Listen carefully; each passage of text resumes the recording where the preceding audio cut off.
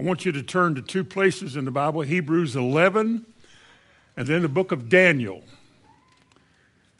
Daniel chapter 6. And if you know much about the Bible, you know that Daniel chapter 6 is about Daniel in the lion's den.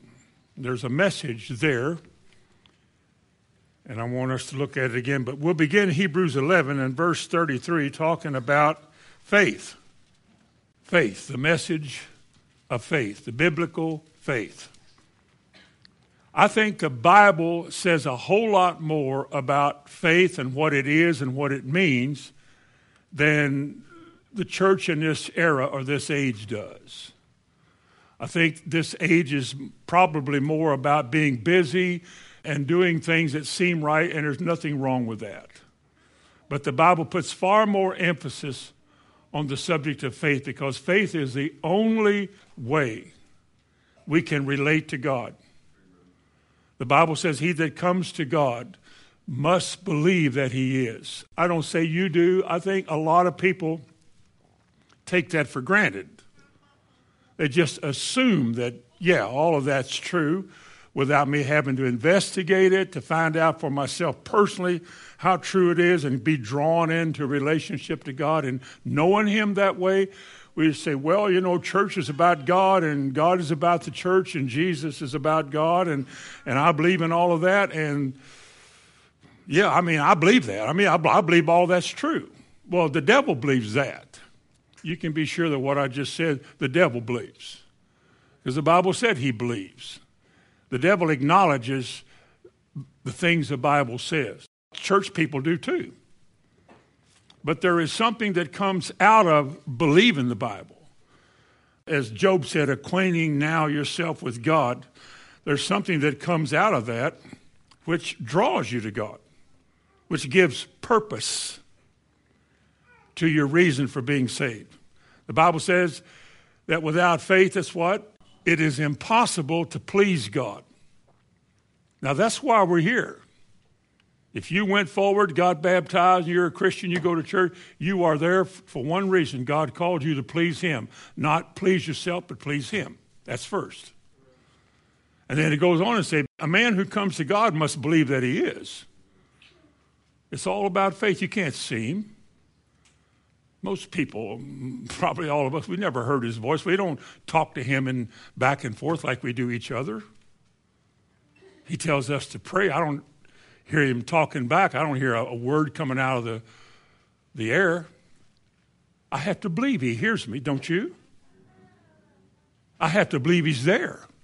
I have to believe God exists. I have to act like all of that is true. I have to live like he listens and he watches. That's why we have to repent on occasion, because what we just said or did, we know we shouldn't have said or done. And we know that we need to be sorry for that. So, I mean, that's what we're taught. So we repent. And a lot of people make fun of that. They think, well, how do you even know there is a God? Well, I believe there's a God. I believe in what the Bible says. I was studying this week about the canon of Scripture, about how it all came about and why we have it and the people involved. It's very interesting. It's pretty detailed and a lot of it, but like one person said, without the canon of Scripture, I don't even know that you have any salvation. How would you know what being saved is? You got to have something to base it on, don't you? And God, who is Spirit, has spoken unto us through men.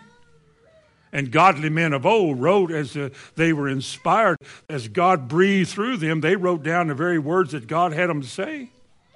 If we didn't have that, we wouldn't know what to say to each other. We couldn't talk about God if we didn't have something that we could look at that describes what we're supposed to do. We're talking about living by faith, living as though he is.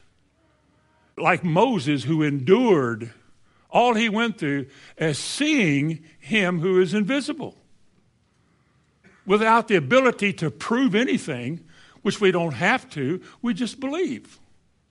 We are at the mercy of this book and what it says. That's all we've got. And Jesus said one of the major reasons the Holy Spirit comes is to take the words of this book and give meaning to them to your heart. And without that, they're just words in a book that everybody has a copy of in their home, carried to church. But as far as the content of this book changing a man's life, they don't. Not a lot of people, but they will yours because of faith. I believe, because faith comes how? By hearing, and hearing by the word. That's all we've got. But boy, the power of it. So there is a faith that I would call a true faith, a true biblical, God-centered, word-grounded faith that compels action to live as though it's true. And then there is an assumed faith. I go to church, I have a Bible, I believe in God. And that's about the extent of what they have, but it doesn't work in difficult times. It's nice to talk about, it's nice to sing about, sing them over again. It's nice to have all the wonderful feelings and songs and things about religion and Christianity. But what good is it if in troublesome times you turn away from it and look for something else because you really don't believe it'll work? It's good, it sounds good, preacher talked about it, but I don't know if it'll work or not. And it all goes back, failures, weaknesses, whatever. It goes back to our faith. When Jesus said to Peter, and we'll refer to this again in just a moment, he said, I have prayed for you. The devil has attached himself to your life for a season.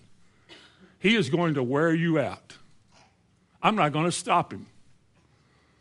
But I pray for what? I pray that your faith fail not. That's all you've got to connect you to God and his power and his deliverance in your life from all these circumstances that all people have to go through. And the only hope you have is that your faith in God will hold fast. So we preach faith because not all people that talk about faith, not everything that people call faith really is biblical faith. As I've said for 30 years, what a lot of people call faith is the church they go to, whether it's a Methodist, Baptist, some kind of a named traditional system of religion, and that's called the faith. But the Bible tonight, what we're talking about, is something that from God inspires us to live like what he said is true. I can't prove it. I don't have to. All I have to do to please God is to live like this book is true. And if I have the real deal, if I've got true faith, if I've got real Bible faith, it'll work. Have you found Hebrews 11? Hebrews 11, concerning this true or real Bible faith. And I'm going to call the message tonight, the deliverance of true faith, because that's what it does. It delivers us. Verse 33, talking about faith, who through faith subdued kingdoms, wrought righteousness, obtained promises, stopped the mouths of lions, quenched the violence of fire, escaped the edge of the sword, out of weakness were made strong, waxed valiant in fight, turned to flight the enemies of the aliens. Women received their dead raised to life again, and they were tortured, not accepting deliverance, that they might obtain a better resurrection. Then it goes on and on and on, as God shows us what can happen to a person or what can happen in a person's life when you really trust God. Even raising the dead. But you notice at the end of verse 33, it says, stopped the mouths of lions. Now, I'm a big fan of animal shows. Lions and hyenas getting into it and elephants and all those. I like nature. I like animals. I like to watch animal shows. A lion is a terrifying creature, especially if he is wounded and he can't get away from you, and the only thing he can do is attack you. That's his only hope. If he's going down, he's going to take you with him, and he is well able. Because 500 pounds of lion is quite a ball of fury. I cannot imagine the story of Daniel. You want to turn to Daniel 6. I cannot imagine a man being lowered into a den of lions that didn't like you, that had it out for you, lions who knew that whatever was lowered in that den where they were was fair game and they could kill it and eat it. And a way of torture or punishment in this hour of Daniel was to take the enemies of the state or the criminals, whatever they were, whatever they did, and just drop them in the den of lions. And you could probably hear them growling and all the ugly things that would happen in a situation like that. But that's what our story tonight is about, because the Bible says God is bigger than a lion. He's bigger than natural law. God is able to suspend the natural law of nature. A man can actually walk on the water when God so decrees it. You know that? Can actually walk on the water. Can actually raise the dead. Can cause the sun to go backwards. There's nothing that God cannot do. All he needs is faith. Because that's what God attributes this power to, is to faith. Now, Daniel's story about the lion is a story that we all know. I guess all children's books portray Daniel in the lion's den, and the pictures, him quietly sitting there with a Big Mac and all these lions around him, smiling at him, loving him, like a big kitty cat. I think it was more intense than that. I doubt if Daniel slept that night, but it happened. This is a true biblical event.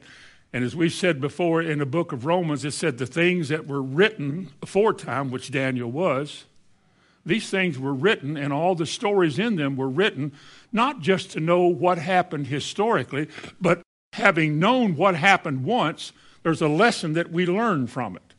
That if God could do that in a den of lions, what possible situation could you be in? What peril of your life could you be in here that would be worse or beyond that? And if he could do it then, could he not do it now? If he was able to stop the mouths of lions, what about your current situations or your trials or your problems, whatever you're going through, whatever you're facing? It could be something very perilous, something very grievous. But is God bigger or not? I mean, can he do something about it or not? Listen what Paul wrote. Paul wrote in 2 Timothy 4, he said, "And the Lord shall deliver me from every evil work and will preserve me into his heavenly kingdom." Can he do that? So while I'm in this world, Paul lived in a hostile world. He was a Christian. He lived in a world that was ruled by the Roman Empire, but the local way of life was controlled by Jews, by the Pharisees who were corrupt. And anybody who called themselves a Christian was fair game, just like today in this world. More and more in our society, there is a hatred coming of Christianity as well as Jews and Christians. More and more we want to get rid of all thoughts of God and prayers in school or the 10 Commandments or any idea of mentioning God in any way, or whoever writes the article in the local scandal sheet about an atheist. How sad it is that people are living in this world, brief as they live, without any belief, any acceptance of the reality of God. And one day they have to die. And if they don't get turned around, they die in their sin. And then the awful reality is that you are dead forever. The one who came to save you, you said, "I don't want you. I don't even believe in you." And so God says, all right, he'll give you up to such a vile passion. If you don't want to believe in God, that's what you get. But he says, God will deliver me from every evil work. I would like to think that anybody who thinks he's going into a dangerous situation anywhere in the world, maybe Louisville, you should know that. You should realize that God hasn't called you to do something without his help. And you're somewhere and you need his help. You need to know what he says about his help. God will deliver you, he said, from every evil work. Now, in Daniel chapter 6, let me give you a few facts about true faith. Some facts, at least 4. Fact number 1, true faith will always be tested. It will always be put to the test. Anybody can say, "I believe God." That's easy to say. Church members are trained to think like that. I believe God. But do you really believe it when it's going to cost you something to believe that? In verse 1 of chapter 6, Daniel was one of the big shots. It says in verse 2 that he was one of the 3 presidents, which simply means one of the chief rulers, chief men under the king. On the king's behalf, he had 3 men over his kingdom, of whom Daniel was first, that the princes, these are the under rulers, like governors, that the princes might give accounts unto them daily, and the king should have no damage. He has a big kingdom. In his kingdom, he's got maybe, let's say, 3 parts.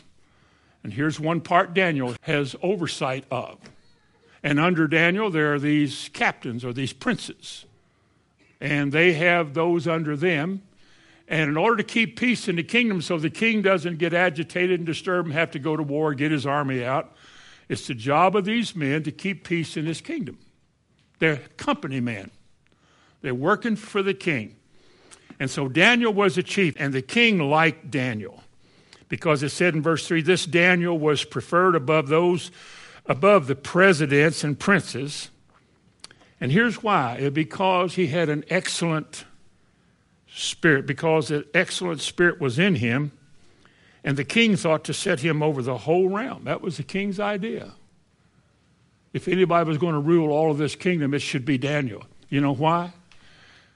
Just like the world, when you're in it and you're living the way you should, they can recognize in us whether or not we're governed by an excellent spirit. That is, there's something about us that is inspired of God, that God rules. God has command and control of. God rules us by our consent, not by force. We yield. The Bible speaks of being yielded to God. If we don't yield, he doesn't rule. I want him to rule, don't you? I want him to have oversight of my life and have the control of my life. But I want to yield it to him so that what I do is out of obedience. Again, before I started tonight, I couldn't do that if I didn't believe he was. You can't make up a God. Well, you can. Totem poles attest to that, and rocks and sticks carved into images attest to that. They're not gods. There's only one God, and he alone is true. And he alone is the one that we're talking about tonight and who gives the faith that we all want. But Daniel was set in the highest office in the land. He was the one the king liked the most. Now, in verse 4, it said, then the presidents and the princes thought to find occasion against Daniel. Let me tell you something, because a lot of you young folks are coming into a time in which you might get to rule. Things might get to take place and you get to have a say, or you get to be the president. Every man that God ever uses, I think without exception, every time you stand before other people to give the word, to state our position, or as the Bible calls it, to rule. The word simply means to stand before and oversee or be a superintendent. But God holds us accountable as preachers to do this. Everybody that does this, everybody that God puts in a place of authority, every one of us, every one of you will be tested because somebody will oppose you. May not look like it at first, but somebody will. The Bible warns us about that. We hear about it over and over. And I can say after 45, going on 46 years of what I'm doing, or being in the position that I'm in as a minister, I can't remember a time in which somebody eventually didn't oppose you. Sometimes it was a chief of friends, and you get into it. And sometimes you have to part ways. Paul did. Paul and Mark, they had to finally part ways. It just happens. Then there's got to be something inside of you that knows how to hold fast to what you believe. And not out of fear, kowtow of this. Well, if I don't give in here, I'm going to lose this. If I don't compromise a little bit here, I might not be able to stay where I am. God didn't call you to compromise or try to build or have anything. He called you to proclaim a message. Just like the story I told you the other day when God had told a man to go take something to somebody in bad conditions, the dead of winter and all of that. And the man said, how am I going to get back? And God, he said, spoke to him and said, I didn't tell you to come back. That's kind of the way it is with us. We have a message, we find out what it is, and we study it. It becomes our conviction. We stand on it, we live by it. It's evident as you watch. And that's what we live by. And it's going to be opposed. Somebody's going to come against you. He says here in verse 4, the presidents and the princes sought to find occasion against Daniel concerning the kingdom, but they could not find occasion nor fault, for as much as he was faithful. Isn't that something? He was faithful. Neither was there any error or fault found in him. So they said, well, how are we going to get rid of him? And they said, well, doesn't he every day at some time of the day throw the windows open and face towards Jerusalem and pray? Yeah. I'll tell you what, here's what we'll do. Let's get together and make up some kind of a rule that you can't do that. And let's take it to the king and convince the king that this is a good idea. Otherwise, if everybody gets to pray and everything else, they're going to leave you out, king. I mean, this is a good thing for us to do. Notice. In verse 7, all the presidents of the kingdom, the governors, and so forth, consulted together to establish a royal statute and to make a firm decree that whosoever shall ask a petition of any god or man for 30 days, except of you, O king, he shall be cast into the den of lions. Now, the king didn't know what they were after, but these were wicked men. They were wicked rulers. They just want to get rid of Daniel. So the king didn't know that's what they wanted because he loved Daniel. And so he signed it. Verse 9, therefore the king Darius signed the writing and the decree. And it said at the end of verse 8, whatever was signed like this could not be altered or taken back. If he signed a law that said they shall die, anybody was caught, even if it's the king's wife, they had to honor the law. We call that legalism, but that's the way it worked. Everybody, the Bible says, everybody that lives godly in Christ is going to suffer. If you have convictions in this room, if you're sitting here tonight, have convictions. If you're convinced that what you believe is right and that you're compelled to live it, and though anybody says it any other way, you won't believe it, and you're convicted about the truth that you've been taught that's in your heart, that it's not up for sale, you can't buy you off, you won't compromise. This is your life and you're not going to change it. You can be sure the devil's going to come at you to try to stop you, destroy you, whatever he can. And the one thing, like Daniel, the one thing that keeps us safe is staying true to what we've been taught. He said he was a faithful man. They couldn't find any fault in him. He honored the king. He didn't steal. He didn't lie. He didn't cheat. He didn't cut corners. He didn't whisper and talk about the king. He was different. He was living a life that all of us should live with regards to what we believe. And everybody that lives this way, all that live godly in Christ Jesus shall what? Shall suffer what? Persecution. From whom? The government, society, mostly from religious people. Paul's greatest persecution came from the Jewish community. I mean, that was who persecuted him. The Romans didn't care who he was any more than they cared who Jesus was. They had to bribe Judas to point out which one of them was Jesus. They didn't follow him around.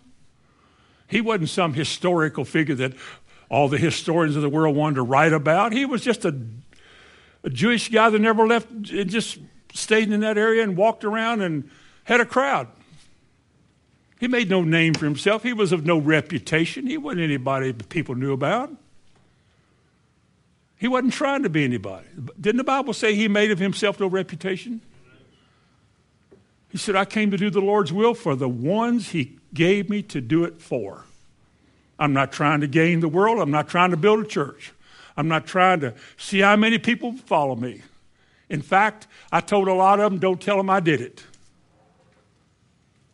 That's who he was. And the Bible tells us that kind of humility that he had, we should have. That we're nothing. Paul said that pretty plain. We're nothing. We were sinners, lost, headed for judgment. And God, by grace, totally by grace, convicted us of our sins. We became aware of it. Showed us how to be saved. We latched hold of it. And he changed our life. Turned us around and pointed us in a direction that is now, what a challenge. What a challenge. Why isn't every Christian, why aren't all church members who confess their belief and go, why aren't they living this way? Because it's not true faith. If you have it, don't judge them. Live it yourself. Do what you believe. Don't wait till everybody goes with you. Just do what you believe. Because everybody that lives godly in Christ Jesus, you're going to get hammered by somebody. You're going to be persecuted. But that's what true faith is. It's what causes you to be persecuted. But you know it's true when you don't give up. When you're unwilling to compromise, when you're unwilling to turn away, when you're unwilling to let go of what you believe, then you have the real deal. I remember, and I've said this, I've been here all my life, so I've said it most all my life. But I remember when the issue was holidays, and somebody just challenged us. Well, look in an encyclopedia, because you won't find it in the Bible. You will not find a hint or a mention of the word Christmas in the Bible. The Christmas is a Christ Mass. You get that in the 3rd century from the Catholics. They said, don't take my word, go to the encyclopedia. Well, I was offended by that, I think. I said, where's my encyclopedia? Come here, where are you? There it is, see, Christmas. And went down through there, and I thought, you know what? I can't believe that. But you know what bothered me? Just like when Daniel threw the windows open, knowing that a decree had just been made. If you open those windows toward heaven, they're going to be watching. When they see you praying to your God, they're going to call the king, and you are compelled to die. Is it worth it, Daniel? I mean, for a simple prayer, don't you think you could kind of hide somewhere they couldn't see you and get out of the way and pray like we do over our meals a lot of times? Bless his food in Jesus' name, amen. So nobody would know it. Let's don't tell anybody that we pray. We know we ought to pray. Thank you, Jesus. Thank you, amen. Nobody was offended. You're not singled out for what'd you do? What was that? Oh, you praying? Well, were you or not? Were you? Yeah. Well, why are you trying to rub your nose and blink your eyes and as though are you ashamed? Are you embarrassed that you're one of those that follow Jesus? Are you only good in the pulpit when everybody's watching? How are you when you're around another crowd? What do you do then? I remember once at an elk camp out in Idaho many years ago, in 95. And that meal that night, everybody happened to be there, and then I think I was the last one in, and I thought, I've got to pray. But I don't need to stop everybody and say, wait a minute. Whoa, time out. I am fixing to pray. I didn't do that. That wasn't their manner of life. They didn't believe. They probably didn't do that. They probably didn't have a problem with it. And I remember I bowed my head and just kind of, I know God isn't hard of hearing. And I know I'm not on a stage where I need to perform. But I do want to be grateful for whatever I eat, because I'm not sure what everything that's before me is, what it is. I want to make sure when I eat, I don't die. So I give thanks to the Lord. I thank you, Lord, for this food in Jesus' name. And, next one I looked up, they had their hats off. Yeah, there's nothing wrong with that. And so I said, why don't you tell us you were, and they found out, what do you do for a living? You're a preacher. Oh, my goodness, why don't you tell me? The way we've been talking, and they talk pretty wild. I said, be yourself. I didn't come here I came here to hunt.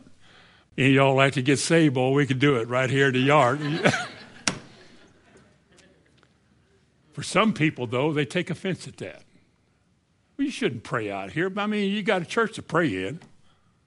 What do you want to do that for? And you know, for some people, when you pray, you offend them. They get mad. They want to argue with you. They want to talk about God. Because everybody that wants to live godly in Christ Jesus is going to suffer persecution. And boy, when you start hacking on Santa Claus or the permanency of marriage, oh my. Today, when half of every marriage ends in divorce, it's just not the thing you do. Talk about non-resistance. Ask Brother John about non-resistance in a class at seminary. And he had to pray that he'd get home. Maybe not exactly that dramatic, but yes. But it wasn't exactly what everybody wanted to hear. I don't ask everybody to hold my convictions. I've debated a lot with a lot of people. I say, look, I know what I believe. I think you ought to know what you believe. And if you know what you believe and your heart's clean with it and good with it, hang in there. I'm not your enemy. I'm certainly not your adversary.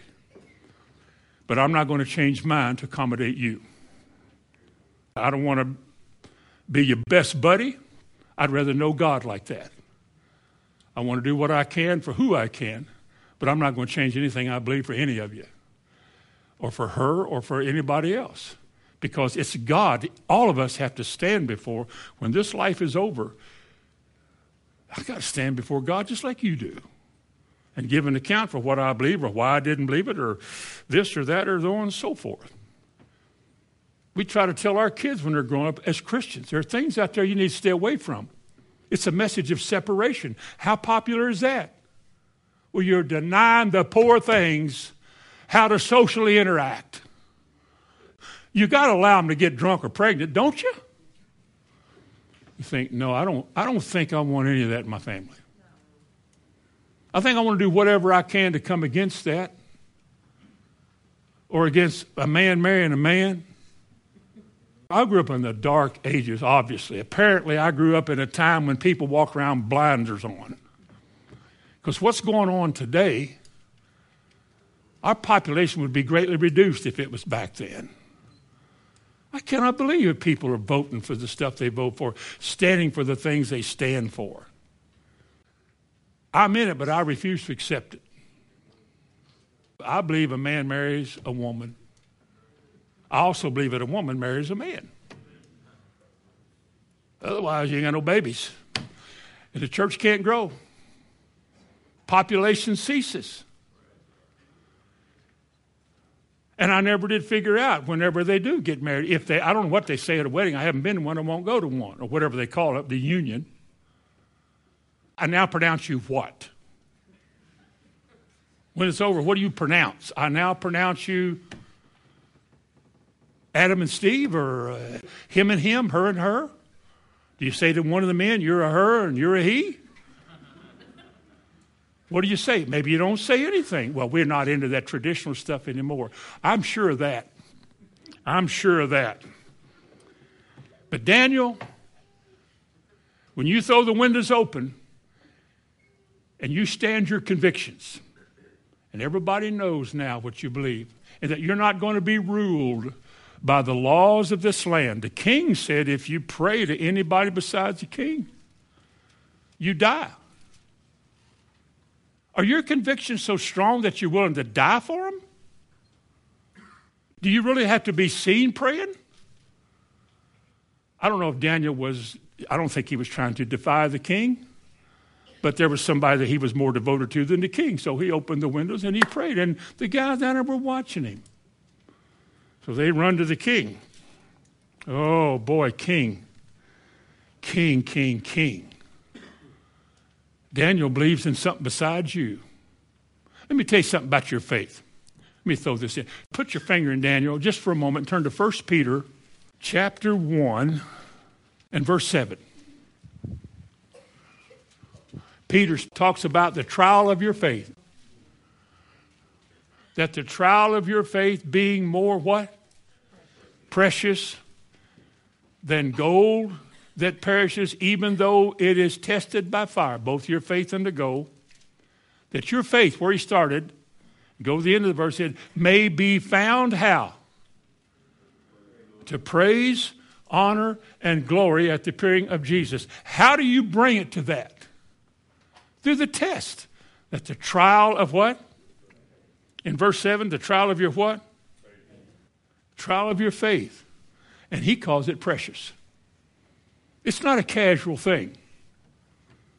Faith is not just a something. Yeah, it's be good to have you. It's not be good. It's nothing like that. Faith is something that not all men have. Listen to me. Not all men have faith. Not all men are determined to trust the Lord with all their heart. I don't think all men can because they don't have the faith for that. They would dread the persecution. They would dread the harassment of those around them. The rejection of your friends in your past. That you would believe such stuff as they teach there? Healing? You really believe God heals? Well, if you believe that God heals, why don't you go to the hospital and just empty the hospital? Jesus didn't do that. Fact is said about Jesus for those that ask such dumb questions like that. He could in his own hometown do no mighty work except lay his hands on a few sick folk. And the next verse says, and he marveled at their unbelief. He was able, they just didn't believe it. So he went about their villages teaching after that in Mark 6 because he wanted them to have faith. But if you have faith, it's going to be put to the test, and your faith is precious and it's worth staying with. Second fact about this faith, go to verse 16. Then the king commanded, and they brought Daniel and cast him into the den of lions. Why did they do that? Because they had come to the king from verses 10. Like he said, when Daniel knew the law was made, he prayed anyway. That didn't change his conviction. The laws of the land doesn't tell him what's right or wrong. The word of God tells him what is right or wrong. He honors the law until there's a clash. Are you with me? The law of the land doesn't tell me what's right or wrong. Washington, D.C. does not tell me what is right or wrong. The word of God is bigger and over all of that. I put that first. I will obey the laws. Romans 13. But if they tell me to do something or go in a different direction that would make me violate my conscience, you'll have to persecute me, prosecute me, or put me in jail. I cannot but honor the Lord. Well, they'll beat you and throw you. Who knows what they'll do? They probably will. Unless there's a powerful moment of faith rises up and I tell them you can't do anything in Jesus' name, then they just freeze. But anyway, that's another sermon. So he said in verse 16, they got Daniel, they brought him in. The king was terribly displeased with this in verse 14. He was really heartbroken now. He knows what the law was about. He sees what's going on, but he can't do anything about it. These men assembled before the king. They told him what he had said, and you can't change that. And then the king, verse 16, commanded, and they brought Daniel and cast him into the den of lions.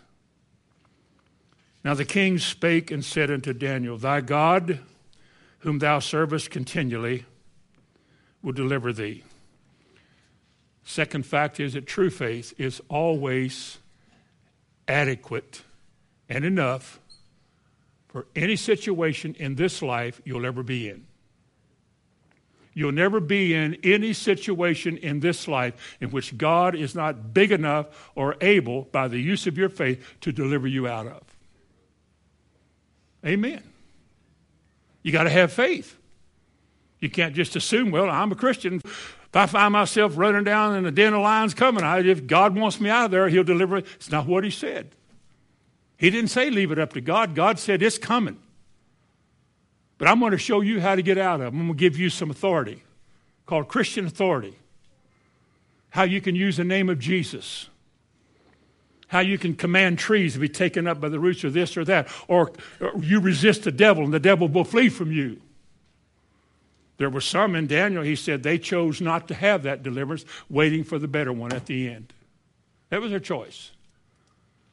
But the devil's going to come and start whacking on us, and he's going to have a fight on his hands. I would like to think he would. I'm not willing to let down on my faith when he's told me what I can do and what belongs to me. I'm not willing to let go of that. I think the devil knows that he's limited as to how far he can go or how much space you'll give him. If you want to let the devil rule your life, that's your business. Most people do. They don't know they don't have to be ruled by the devil. They don't realize that. They always say, well, God could, and God is able, and he has in the past, and I know he can, so if he wants to, I guess he will. That's not the way we live.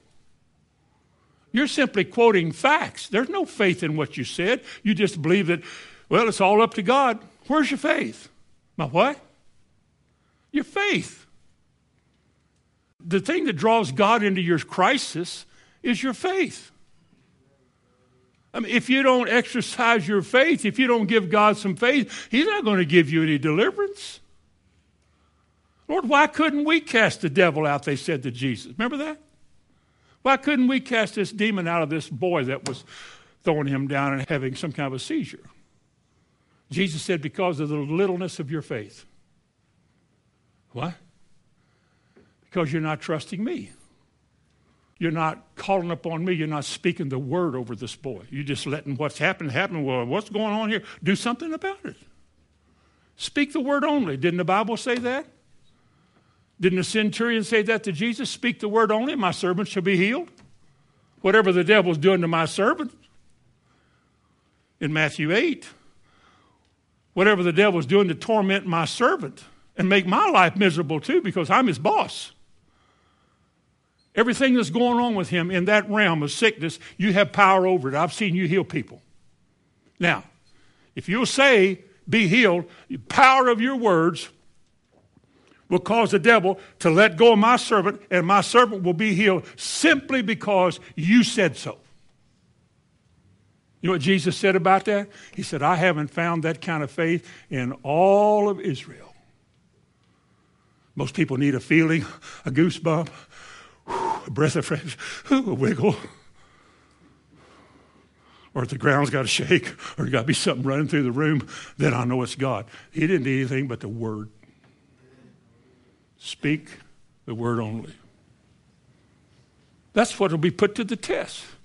Jesus didn't question him, well, how do you know I'll do that? What makes you think that I can do that? He just simply spoke the word, and his servant was healed. Oh, would to God, after all these years, would to God that we were like that. We've been here for 30 plus years, and we're not even close to that. We've come and we've gone. We've been up, we've been down. We've been through and we've been out. We've rejoiced and had good moments. Praise God. We've had a place to meet and all these years, but we haven't come to that. It's almost like people still need something more than just the word, oh, I'm sure God, but it kind of scares me. We shouldn't be like that.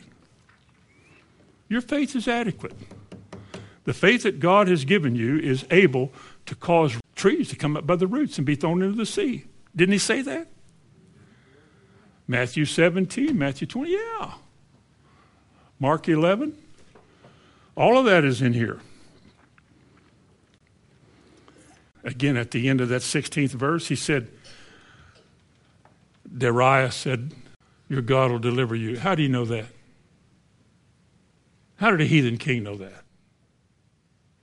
You know what it was? Daniel's testimony so convinced the king of Daniel's relationship to God that the king said, God will surely take care of this man. He has an excellent spirit. He has no flaws. Your God will take care of you, Daniel. And that's the way it ought to be. Jesus said again to Peter, Peter, the devil has desired you that he might sift you as wheat. Remember that? Luke 22. He said, the devil has desired you that he may sift you as wheat. But Peter, Jesus said, I have prayed for you. And guess what? The devil doesn't get you. Jesus didn't prevent the devil from getting him. In fact, I understand the Greek text says that the devil, by asking, has obtained you. And he was allowed. It's part of life if you're a Christian. And he said, the devil's going to sift you. He's going to throw you up and sift you, because if you're like most people whose lives he controls, he knows that a little bit of this, you'll quit. You'll give up and quit. Well, I didn't know it was going to be this hard. Well, how long is it going to? He knows you'll give up. You'll have a reason. People, the friends you have, will talk you out of it. Who you associate with will console you about, oh, it is not fair. They'll do it. They'll be there. Devil knows that. He said, Peter, I have prayed for you. While all this is going on, I prayed for you that your faith will not fail. Amazing. He didn't say that your love won't fail. He didn't say that your hope will give in. He didn't say that your kindness and thoughtfulness about me and all the good things you've said. He just said that your faith won't fail. Peter walked on the sea, didn't he? Why did he begin to sink? It didn't say he sank. It said he began to sink. Jesus grabbed him by the hair of the head and shook him real good and then raised him up by a hair and then he held him up on the water. No, he didn't do that. You know what happened? Jesus looked at him and said, "O you of little faith. O you of little faith. Why did you doubt?" See, that's the enemy of what God is doing is the waves in the sea. Lord, look, and I was sinking and I'm walking on water. I'm doing what you're doing. We're walking on the water and he began to sink. Oh, Peter, why did you doubt? They woke him up in Mark 4, at the end of the chapter. Lord, we're perishing. We're dying for sure. This is the big one. And Jesus woke up. Water must have been splashing everywhere. I mean, God made water, and he wasn't too concerned about it. He said, "Stop it! Peace, be still." Remember what Jesus said to him? He said, "How is it that you have no faith?" And they said, "But Lord, this is serious. We could have died. Lord, have compassion. Be kind to us. We love you." You know what he said? "How is it you have no faith?" Now see how mean I am? Oh, he's so mean. No. That's what Jesus said. I don't know how he said it. He probably had to yell because it was loud and they were all going like that. So he probably had to talk loud enough for them to hear him.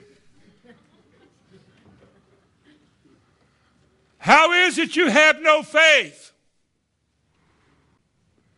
The tree, the fig tree, have faith in God. Every time he opened his mouth to teach his people, he's talking about faith. Talking to his disciples, it's all about faith. Over and over and over again. He said, all things whatsoever you ask in faith, believing, Matthew 21, you shall receive. Mark 11:24. I think that's still in the Bible. Look at Mark 11 and verse 23. For verily I say unto you that whosoever shall say unto this mountain, maybe it's a disease, a sickness, maybe it's a financial logjam, maybe it's a crisis in our country or the church or somebody in the room. Maybe it's something we weren't expecting, and here it comes, and now we got to deal with it. Here's what he said. Whosoever shall say to this problem or this mountain, be thou removed and be thou cast into the sea, and shall not doubt in his heart, but shall believe those things he saith, it shall what? Now, he cannot lie. God is not a man that he should lie. The basis for our faith is that verse. If he said it, he'll do it. If he spoke it, he'll make it good. Numbers 23. And he said, if you say to this mountain, if you say to your problem, maybe a sickness, I don't know what it is. Here he says a mountain. A mountain is an obstacle in your life. It's causing you great concern. It's in the way. It's holding something back. It's keeping you from enjoying or having. And here's what he told you to do. He said, whosoever shall say to this mountain, be thou removed and be thou cast into the sea. And I promise you, most of the time when you talk that way, you feel silly. You ever talk to anything that doesn't breathe and walk? You ever talk to a car? How about a gas gauge? What about a garden? How about a fevered brow? Well, let me tell you, whatever the mountain might be, could be, or actually is in your life, you have the privilege, the proclaimed right from God to speak to it. You're welcome. Whosoever shall say, "Ah!" it shall come to pass. Whosoever shall say, "Oh, this doesn't look good. I think I've caught it." It shall come to pass. Whosoever shall say, "I can't, it's about to wear me out. I thought I'd die, it's killing me." It'll probably come to pass. That's what you said, isn't it? That's what you believe. Out of the abundance of the heart, help me. The mouth speaks. But Jesus said, whosoever shall say to this mountain or this problem, be removed and cast into the sea or cast into Hollywood or wherever you want it to go. And don't doubt in your heart that it won't happen. That means you're going to stand there and accept as true what God said and what you said is true, because God watches over his word. You hid his word in your heart. He watches over that word. You speak it. He backs it. What you bind, he binds. You're welcome for all of that. And you speak it, and you just wait for God to do it. Because the next verse says, what things soever. Look at that, verse 24. What things soever. See, the mountain is a whatsoever. Do you see the connection? Specifically in one is a mountain, but he's referring to whatsoever you desire. When you pray, when you petition God, believe. We're in tennis shoe country now. This is where you take your shoes off and you dance. This is where you take off running. That's why you bring your tennis shoes to church. Because at the midst of a meeting, Spirit falls, you got to run. What things soever you desire when you pray, what? Believe what? Just, well, I believe God. That's not what he said to believe. He said, believe what? What specifically did he say for you to believe? Believe that what you prayed for, you've got it. Well, how am I going to believe I've got it if I can't see it? Because faith is the evidence of things not seen. I don't believe it because I see it. I don't believe I'm healed because I feel healed, because faith is not feelings. I don't believe my bills are paid because I've got all the receipts on my desk. I believe that God started doing the process of giving me whatever I need to take care of all these things. That mountain has to go if I believe it. And even though it doesn't look like it, like Jehoshaphat, I'm going to start rejoicing while the enemy's on his way, because I know God's going to deliver me. There's not much of that today either. There's a fear. Now, don't y'all make me mad. But there is a fear in the church today that God might not do all of this. That we're hearing things because other people don't want to say it, because they're afraid you might believe it's true. And if it's not true, you'll be disappointed. So the preachers always make it an option. Well, it's good to trust God, but don't get your hopes up, because after all, God may not want you to be well. He may not want you to be healed. Preacher, the Bible says, thy will be done on earth now where I live, as it is in heaven where I'm going. Be no sorrow there. Well, then I want the same thing now. Oh, you can't believe that. Give me a chapter and a verse. Tell me where in the Bible it says I cannot believe that. Tell me why doubt should replace my faith when it comes to the body that God made in a garden years ago. Tell me why he that made it can't fix it. Let me quote you a bunch of scriptures. I only quoted you Psalm 41. That's enough. That's all I need. We've just let God become something maybe, but not my life and my certainty of life. Your faith is adequate, folks. That is a fact. Your faith is adequate. Jesus said, if thou canst believe what? What did he say, Michael? All things are what? Possible. That's right. All things are possible. Based on what? You believing it. It's like Mark 11:24. When you pray, believe you have received what you ask for, And most people just ask and hope and just go, oh, Lord, oh, Lord. Oh. They're not believing anything. They're just praying. They pray all night for the same thing over and over and over and over again. They use vain repetition because they have never believed they're going to get it. They broadcast well, they just don't tune in. The Bible says when you pray what? Believe what? Believe you've got it. If I believe I have it, don't take me wrong here. If I believe I have what I prayed for, I don't care if you pray for me or not. Your prayer won't make it work better if I believe it. Do you hear me? If you care and you want to pray with me about it, fine. But if I connect with God, it's done. It does work that way. It just shows you how far we've gotten away from this portion of Scripture, this particular message in this hour in the church. God doesn't prevent us from being tested. God uses trials. He divinely arranges them like he did with Peter. The devil's asked for you, he gets you. Job, the devil's asked for you, he gets you too. But there hath no temptation taken you, but such as is common to man. 1 Corinthians 10. And God is faithful, who will not allow you to be tested beyond that which you are able. It'll never be bigger than you are. You just have to be determined to station yourself. Square yourself before God. Resist the devil, which is what I just described means. Resist the devil, and he'll flee from you. There's no retreat in the Christian life. We're going uphill without brakes. We don't go back. When you put your hand to a plow, you can't even look back. Does that scare you all? Does that make you not want to go more? Have I gone long enough? I'm just saying that what Jesus is looking for when he comes back.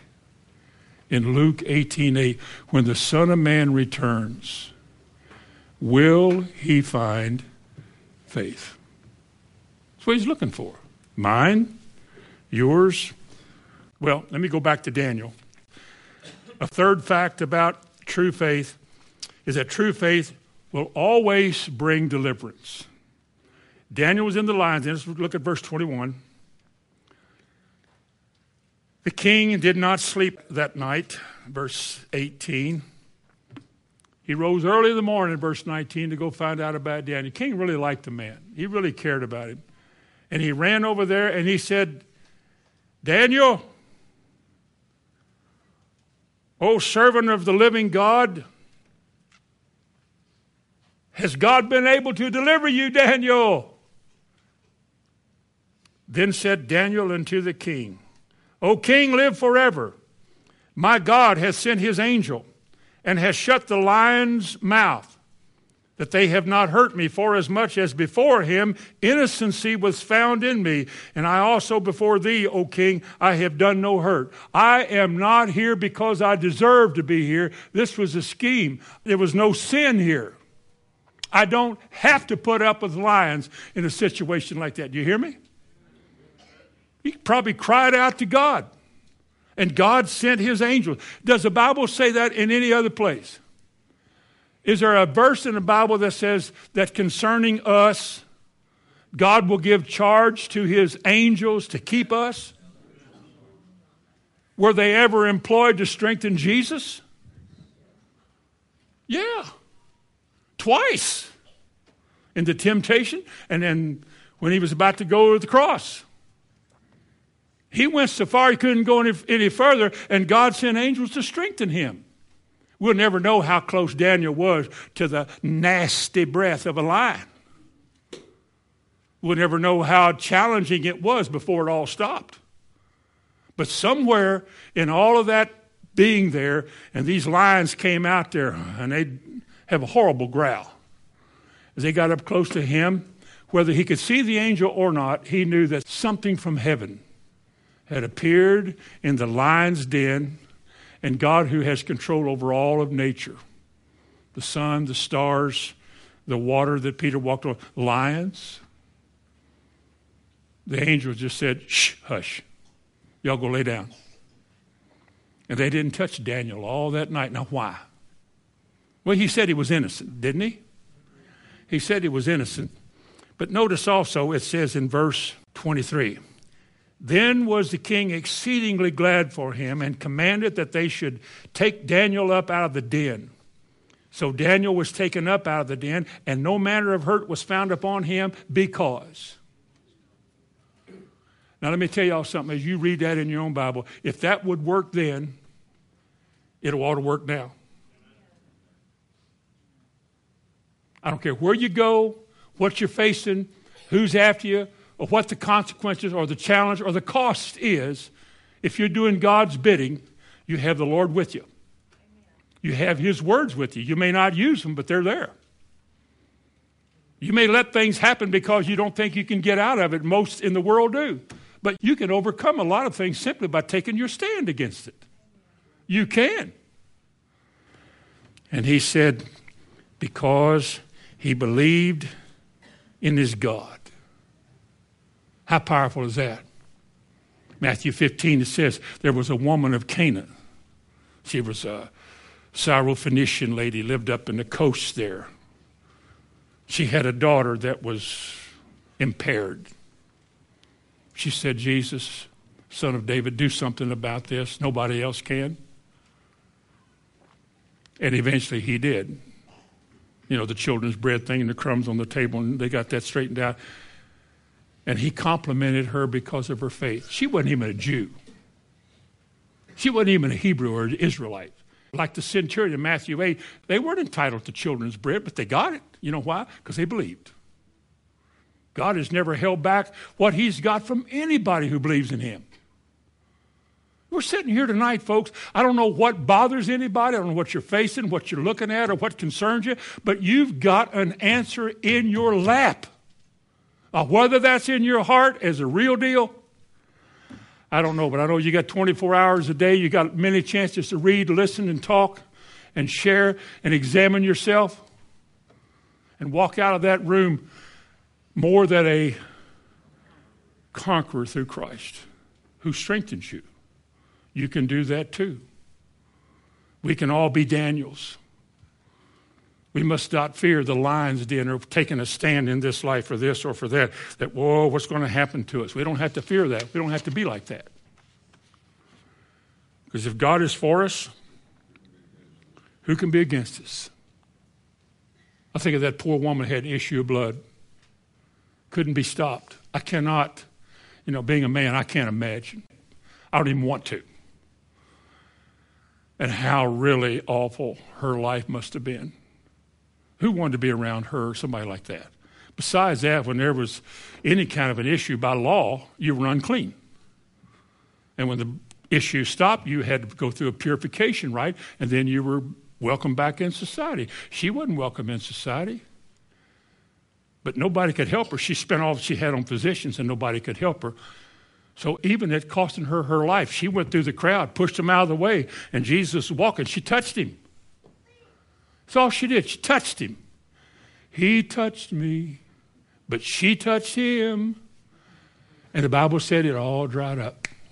Amen. Stopped.